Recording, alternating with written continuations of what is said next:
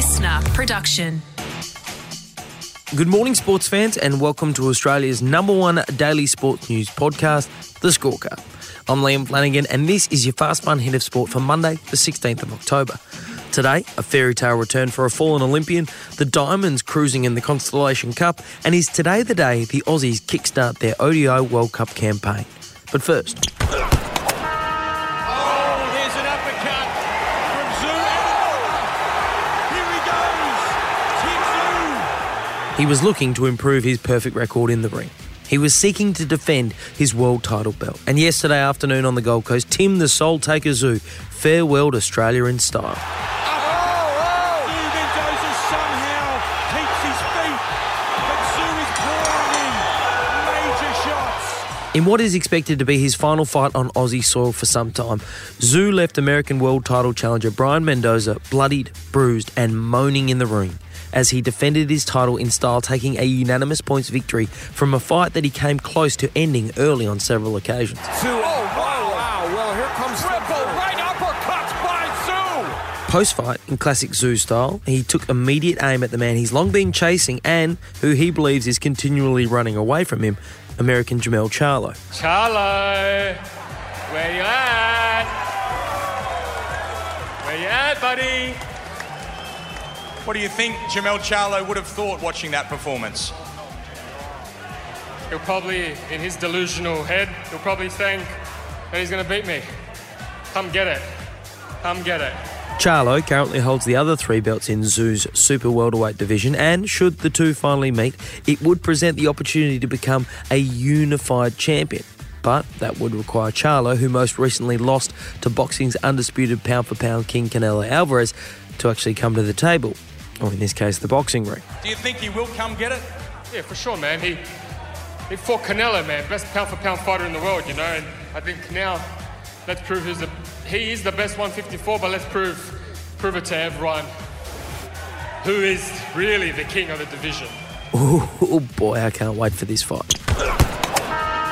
Australia, we've got another world champion. But there is no doubt who is out in front in this final, taking a fourth World Cup win of the year and the series title. Tszyu Sakakibara of Australia is your World Cup champion for 2023. Yesterday, 24-year-old Gold Coast BMX star Tszyu Sakakibara became world champion for the first time.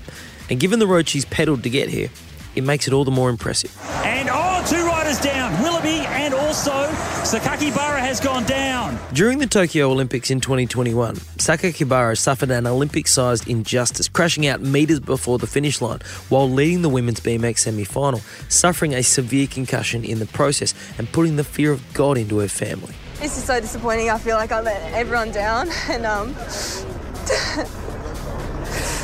let everyone down, especially my brother. Tszyu speaking after the accident about brother Kai, who was also an elite-level BMX racer, until he too suffered a significant brain injury in a crash that left him comatose. While Tszyu was able to walk away from the Olympic crash, the concussion proved anything but straightforward as she continued to suffer concussion-related symptoms that kept her off the track for all of 2022 and almost forced her to quit the sport for good. I have to quit. But this year, Tszyu returned to the sport she loves, and yesterday it paid off big time as she took out her 5th World Cup event in Argentina, claiming the overall title in the process. Just put into words what it means to you. Just everything, and like when I was at home with my concussion last year, or this time last year, I missed out on Colombia. I was just, never would have thought that I would win this overall, have such a successful season. So surreal just to be up on the Star Hill just then, having won 3 already, and just to be like, I can do this. I just have to do my best, and I probably have a good shot of winning again. And it's such a surreal experience. How good. Can't wait to see Tszyu on the track in Paris. New Zealand v Australia. While it's a matchup that might mean little to nothing in rugby union these days, it's still the ultimate rivalry on the netball court. An offensive contact, another offensive contact. Well, gotta say, I felt like Walmsley got a bit of a nudge then. She did from Sarah Clow, was forced into then the knock-on effect. The Diamonds and the Silver Ferns are currently battling it out in the Constellation Cup series, and yesterday, in their 500th international game ever, the Diamonds were shining bright. Well, Kira Austin just wants to make 100% sure of it, doesn't she? Not forcing into any long shots. Gets into a comfortable range. Takes them out by 7. New Zealand simply had no response to Australia's all-court dominance. In fact, it looked like there was only one thing that could stop Stacey Marinkovic's side. Both ends of the court need to be swept. Okay, we'll just have a little pause. Heard it very clearly coming from the umpire. They'll now give it a little bit of a wipe. And once the clean-up was done, the Diamonds ultimately claimed a 9-goal win, setting them up with a 19-goal series advantage before they head to New Zealand for the next match this Thursday. Australia are 0 for 2 at the ODI World Cup, and without even playing a game, they've somehow sunk lower. Bowled him! And it is over, and Afghanistan have the greatest victory in their history. This has been a remarkable evening here in Delhi. Glum faces in the England dressing room. Their World Cup qualification now hanging by a thread. Last night, Afghanistan sprung the biggest upset of the World Cup so far as they defeated England by 69 runs, handing the Poms their first loss of the tournament and also relegating Australia to last on the ODI World Cup table. Oh no!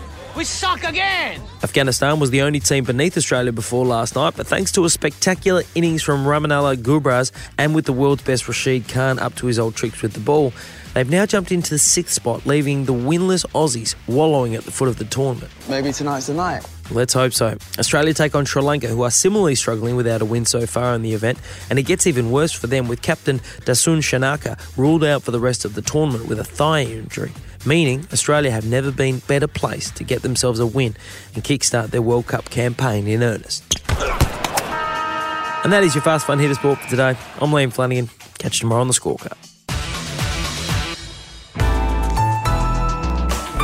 Listener.